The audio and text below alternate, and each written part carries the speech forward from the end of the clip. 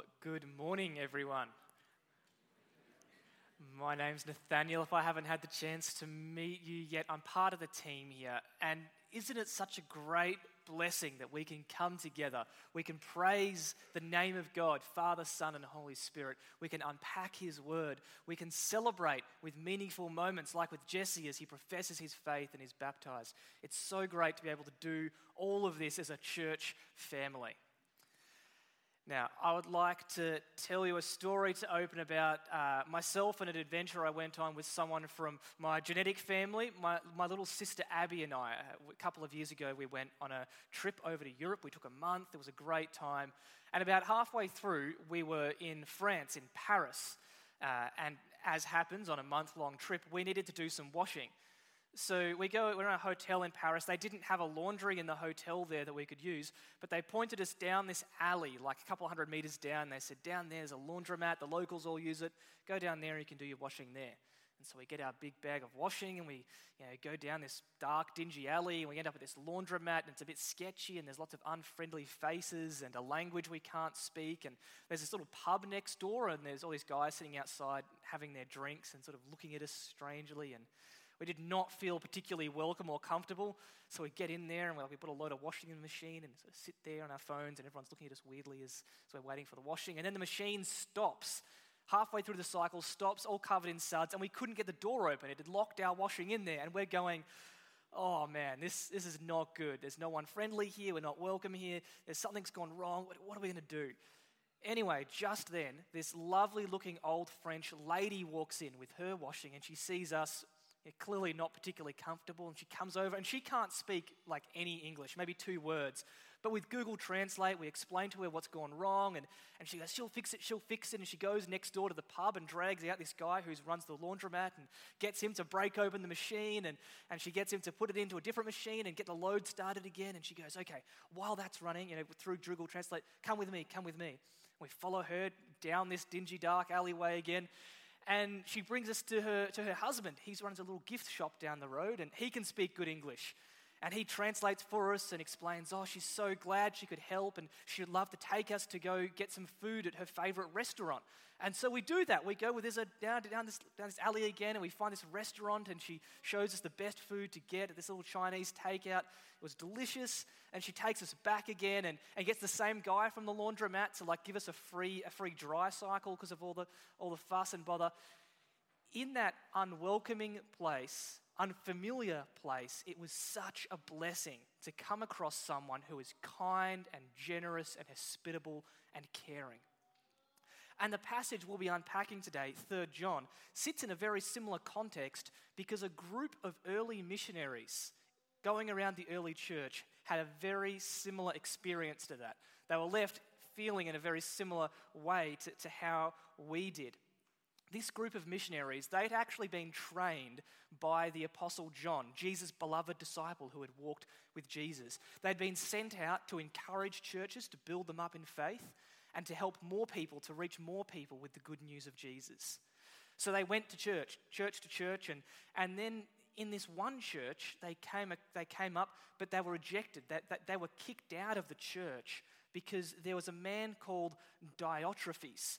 Now, he was a self-centered leader who had taken control of the church and was almost turning it into a cult all built on himself, and he refused to accept these missionaries, kicked them back out onto the street again. But the missionaries, by God's providence, came across a man named Gaius.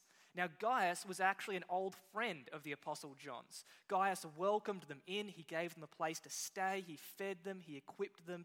He sent them back to John with all they needed for the journey. And they got back to John, and he was overjoyed to hear that his good friend Gaius hadn't been sucked in with Diotrephes' leadership, but was still loving and following Jesus. Now, these missionaries, they needed to go back through Gaius' home city on their next journey. So John sends them back, and he sends with them a letter, a little short, sharp letter to his friend Gaius, encouraging Gaius to continue in faith. Now, as John wrote that letter, the Holy Spirit worked in him, guided his words, and God preserved them as part of his word in the Bible. Through the Holy Spirit, these are alive and active, and they work in our hearts and lives today with lessons which are important for all Christians through all time. Maybe you're not a Christian and you're not sure about these lessons for Christians. Well, if that's you, they give you insight into how we seek to live and how we seek to welcome one another as Christians. I'm not sure if you've ever considered the many commands that the Bible gives about hospitality to others, especially to others who know and to love Jesus. That's actually a command. Take, for example, in Hebrews 13, verse 2, it's commanded to welcome and to care for other believers. I wonder what would happen if you had a full, busy life and things weren't going too good, even in your church life, for example, and some other Christians in need showed up. Others who, maybe other people in the community weren't willing to help or to welcome or to support. What would your response be? Would you take on an extra load, an extra burden to care for them, to equip them, to resource them? Well, the letter of 3 John helps us to not only understand what we should do, but why we should do that, why we should care for others and make that intentional choice. It's a letter of encouragement to continue walking in the truth, even when others aren't. It's the shortest book of the Bible as well. It's only 15 verses long, the shortest book in the whole Bible. Let's have a look at that letter now. Letter of 3 John. If you've got your Bible with you, you can open up there. It's just before Revelation, right towards the end of the Bible. I'm reading from the NIV here. The elder to my dear friend Gaius, whom I love in the truth. Dear friend, I pray that you may enjoy good health and that all may go well with you, even as your soul is getting along well. It gave me great joy when some believers came and testified about your faithfulness to the truth, telling how you continue to walk in it. I have no greater joy than to hear that my children are walking in the truth. Dear friend, you are faithful in what you are doing for the brothers and sisters, even though they are strangers to you. They have told the church about your love. Please send them on their way in a manner that honors God. It was for the sake of the name that they went out, receiving no help from the pagans. We ought, therefore, to show hospitality to such people so that we may work together for the truth. I wrote to the church, but Diotrephes, who loves to be first, will not welcome us. So when I come, I will call attention to what he is doing, spreading malicious nonsense about us. Not satisfied with that, he even refuses to welcome other believers. He also stops those who want to do so and puts them out of the church. Dear friend, do not imitate what is evil, but what is good. Anyone who does what is good is from God. Anyone who does what is evil has not seen God. Demetrius is spoken well of by everyone, and even by the truth itself. We also speak well of him, and you know that our testimony is true. I have much to write to you, but I do not want to do so with pen and ink. I hope to see you soon, and we will talk face to face. Peace to you. The friends here send their greetings. Greet the friends there by name. The shortest book of the New Testament, a short, sharp, personal encouragement for a faithful Christian to continue welcoming and supporting other believers. We also need to be encouraged in our Christian life, and we need to be reminded to continue supporting the wider body of Christ. And from 3 John, we're going to gain insight, encouragement, and instruction on how we can build one another up and how we can support other believers as they work in the gospel. This letter has 3 distinct sections in it. Each of them is marked by that repeated address there, dear friend. Let's look at each one of them together and what John has to say there. First, John begins with a greeting and encouragement to his friend Gaius. He says, dear friend, you are faithful in truth. Now, the address there was, to my dear friend Gaius, who I love in the truth. This truth is a key concept for John all through the letters that he writes. We have 3 of those letters preserved, plus his gospel, the story of Jesus' life and ministry on earth. And this truth refers to the gospel message of who Jesus is, what Jesus has done for us, and how he calls us to respond. John recognizes Gaius as more than just a dear friend who he gets along well with and loves and cares about, but as a dear friend whom he loves in the truth. They are bound, they are united by this truth, this good message of who Jesus is, of what he has done. They are walking in that together. John recognizes that Gaius is more than a friend and rejoices that he's walking in the truth. And so he begins by sharing with Gaius what he's been praying about for Gaius. He has been praying that Gaius may have good health and that all may go well with you, even as your soul is getting along well. Now, strangely, this verse is often taken out of context to say that when someone's doing well spiritually, that they should then do well physically, that their health should just match wherever they are at spiritually, right? But that interpretation doesn't fit the message at all. You just have to look briefly at the context there to realize that John is addressing someone who he loves and cares about in the Lord, who is doing really well spiritually, but who needs prayer for their physical health. John wouldn't be praying for his health to become well if it already was good. You know, that's a deep encouragement for us because maybe you or someone else you love in the truth is struggling with poor physical health, or maybe has been for a long time, despite loving God and praying that he would provide healing so you can work effectively for his gospel. If that's you, be encouraged. Even the faithful, hospitable, caring Gaius needed prayer for his physical health.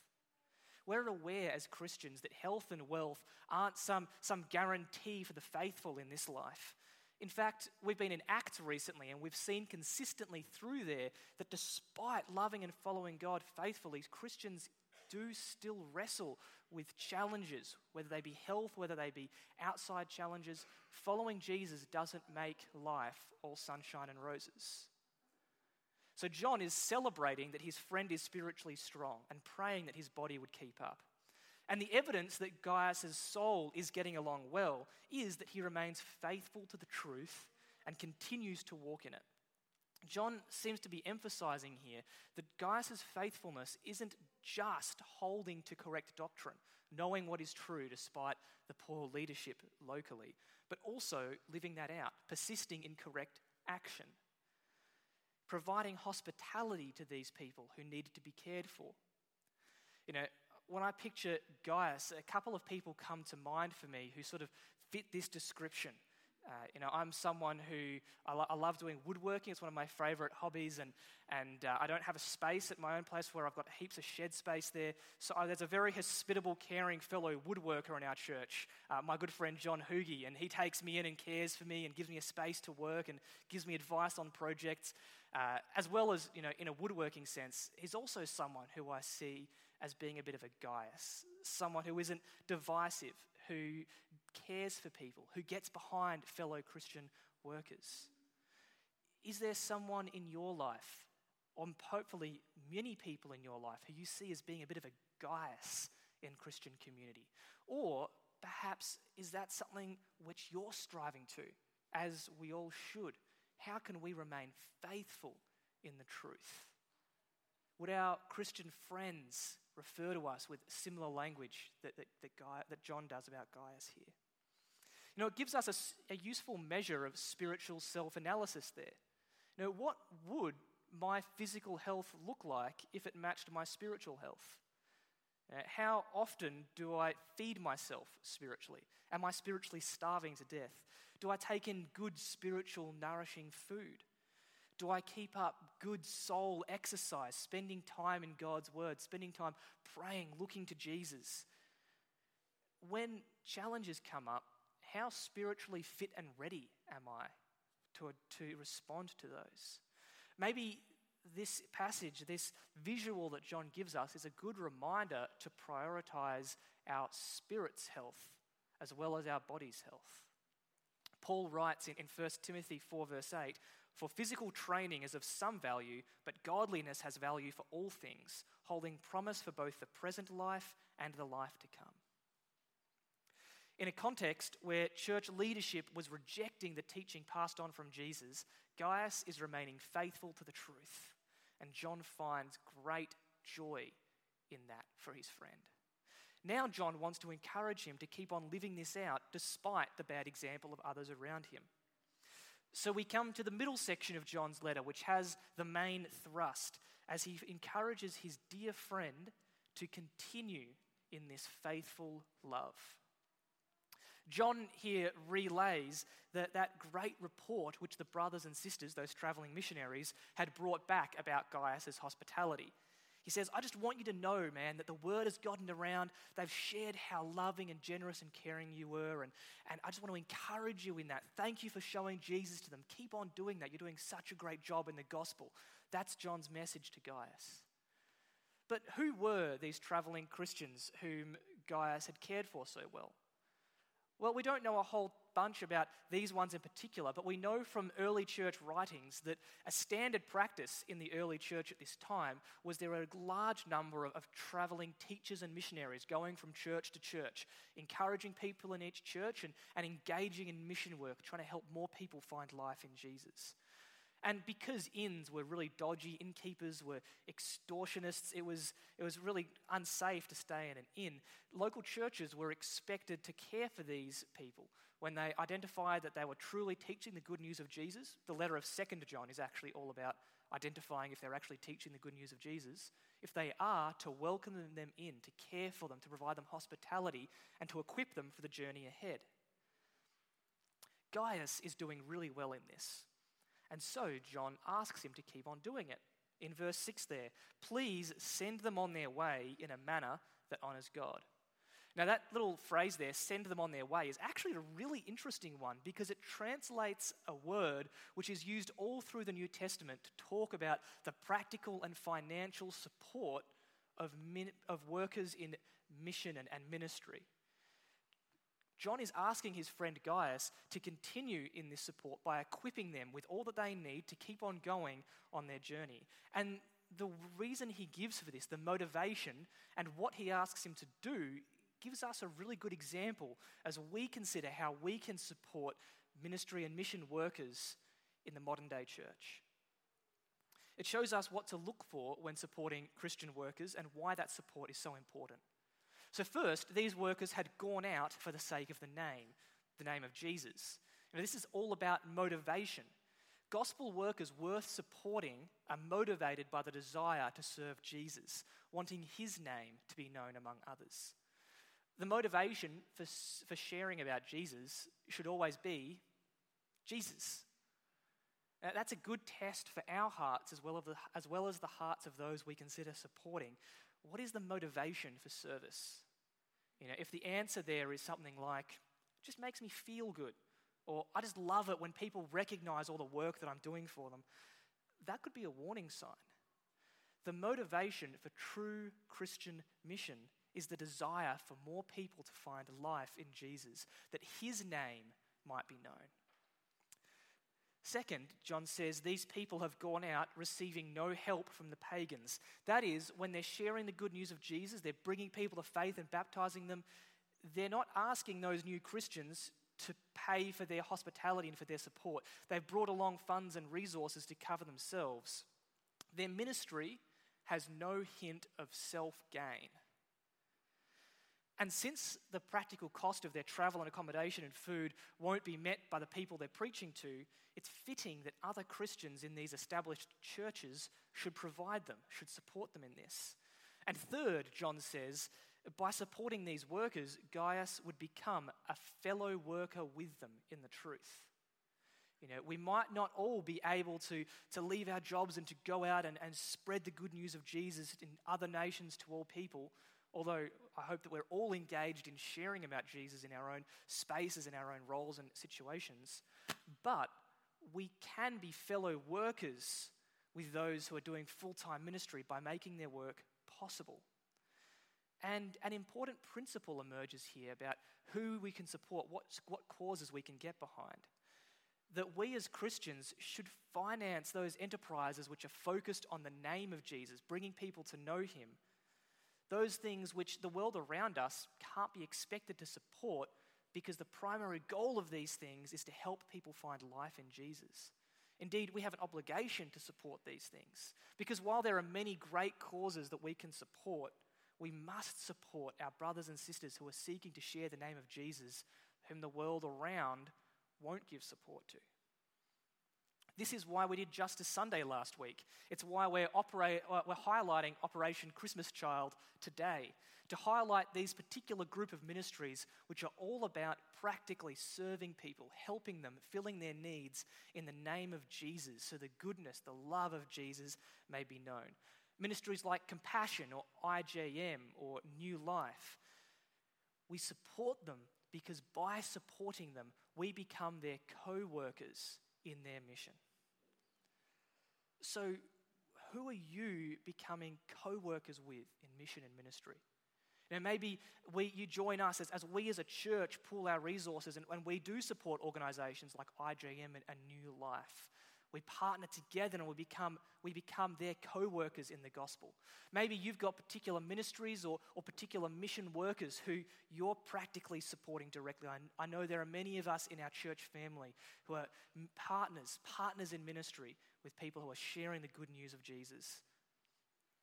Whatever that may be, how can we strive to love and support other Christian workers? Not just financially, but praying for them, bringing them before the Lord in all things, encouraging them personally wherever we are able to. This passage challenges us to consider what we are partnered with, what we are fellow workers in. But if Gaius is doing this so well, as John has made very clear, why does he need to be told to keep on doing it, to keep on supporting? Well, the reason is there's a problem in the church leadership, and that problem is someone called Diotrephes. Verses 9 and 10 introduce us to him. He's the opposite of Gaius, the opposite of the missionaries he supported. We read, "I wrote to the church, but Diotrephes, who loves to be first, will not welcome us. So when I come, I will call attention to what he is doing, spreading malicious nonsense about us. Not satisfied with that, he even refuses to welcome other believers. He also stops those who want to do so and puts them out of the church." Diotrephes is one who loves to be first, who won't accept accountability and who doesn't just reject other believers from outside his church, but throws out of the church anyone who will accept other Christians.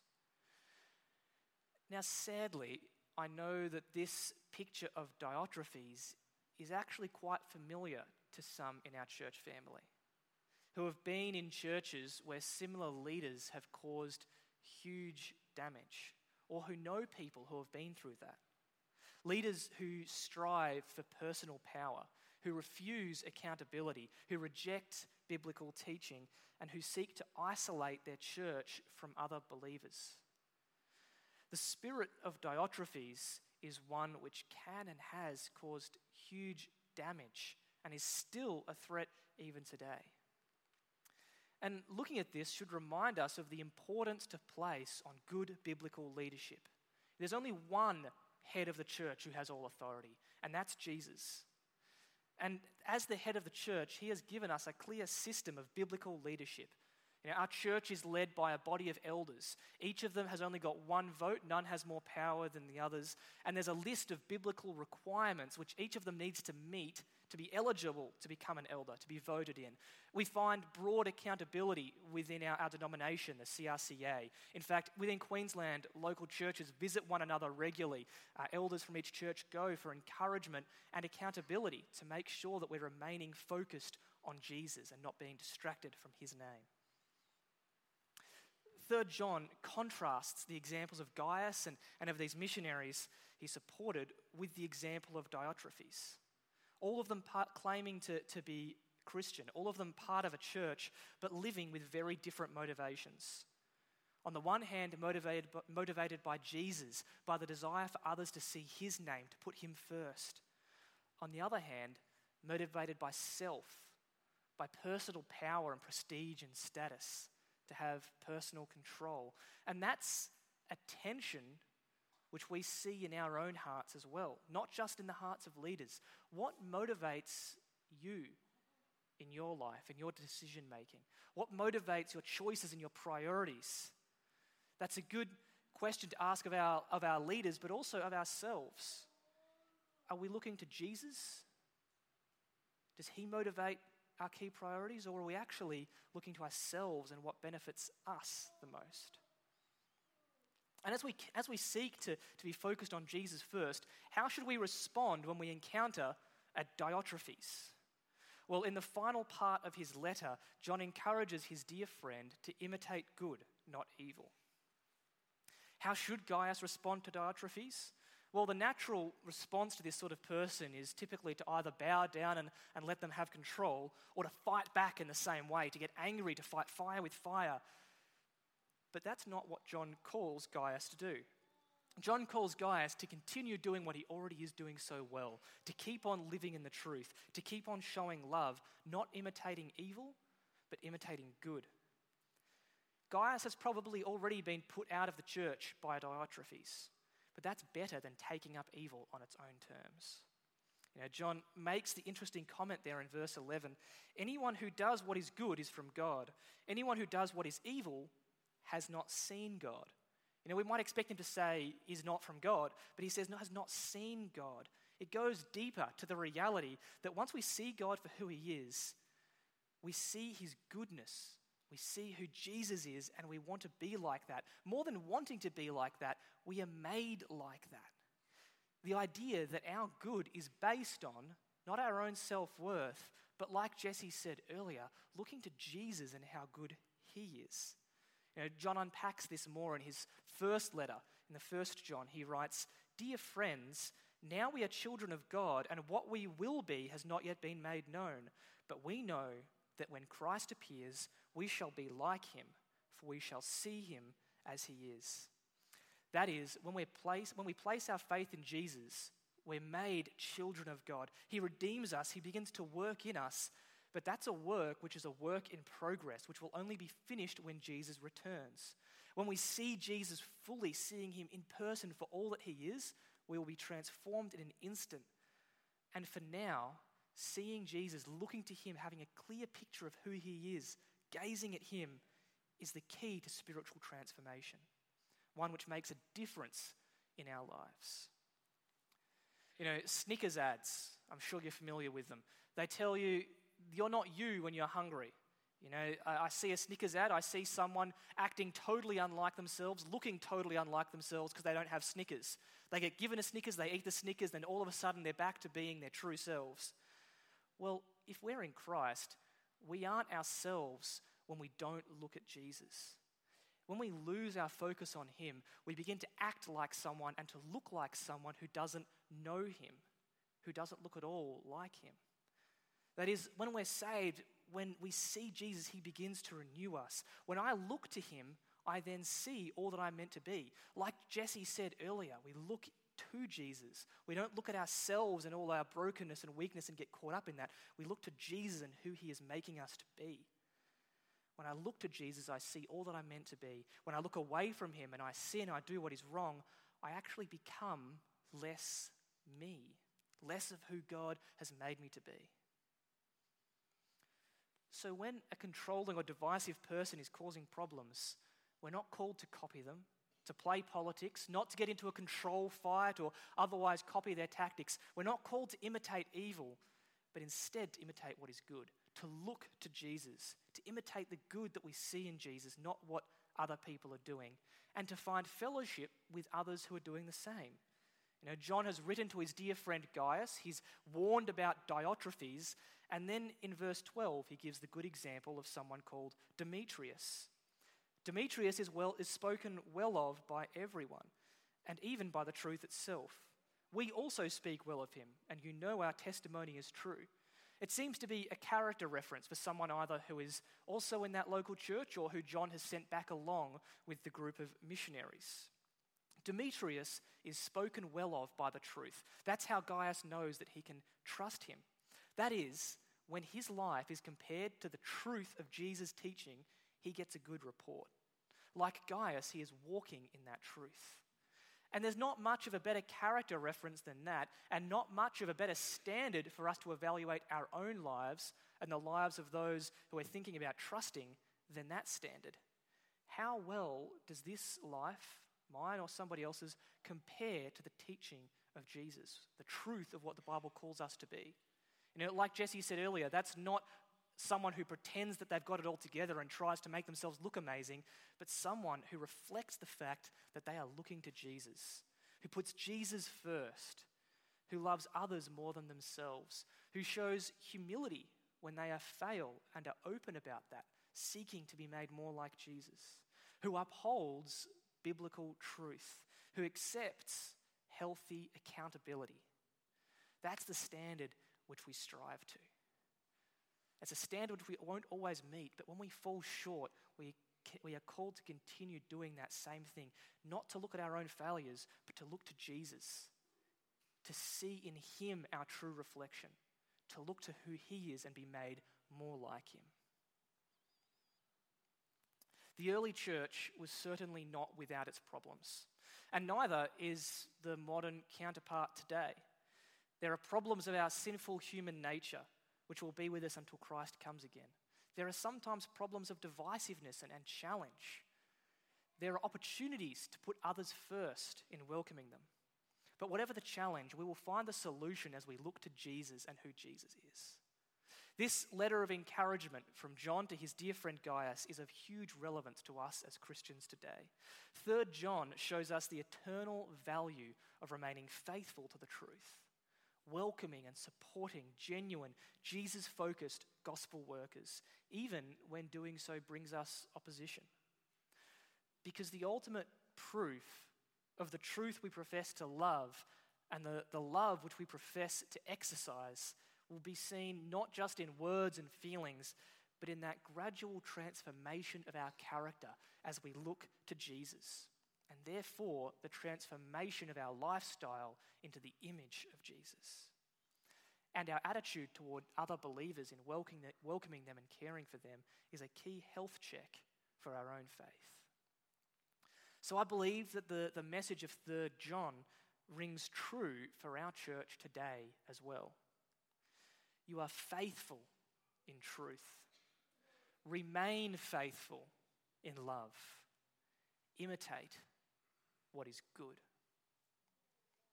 Let's pray. Dear Lord, we thank you for all that you are and all that you have done for us. We thank you for the salvation you have earned for us by no merit of our own. We ask that you'll continue to work in us, that you'll continue to change and transform us into your image, that we may be more and more like you. Lord, we ask that you will help us to show accountability, you will help us to show love, you will help us to welcome other believers and to support them, becoming their co-workers in the gospel. Lord, when and where we do fall short, help us to look to you. Help us to be encouraged by all that you are, not to focus too much on our own shortfalls, but to look to who you are and who you are making us to be. We ask this in your name. Amen.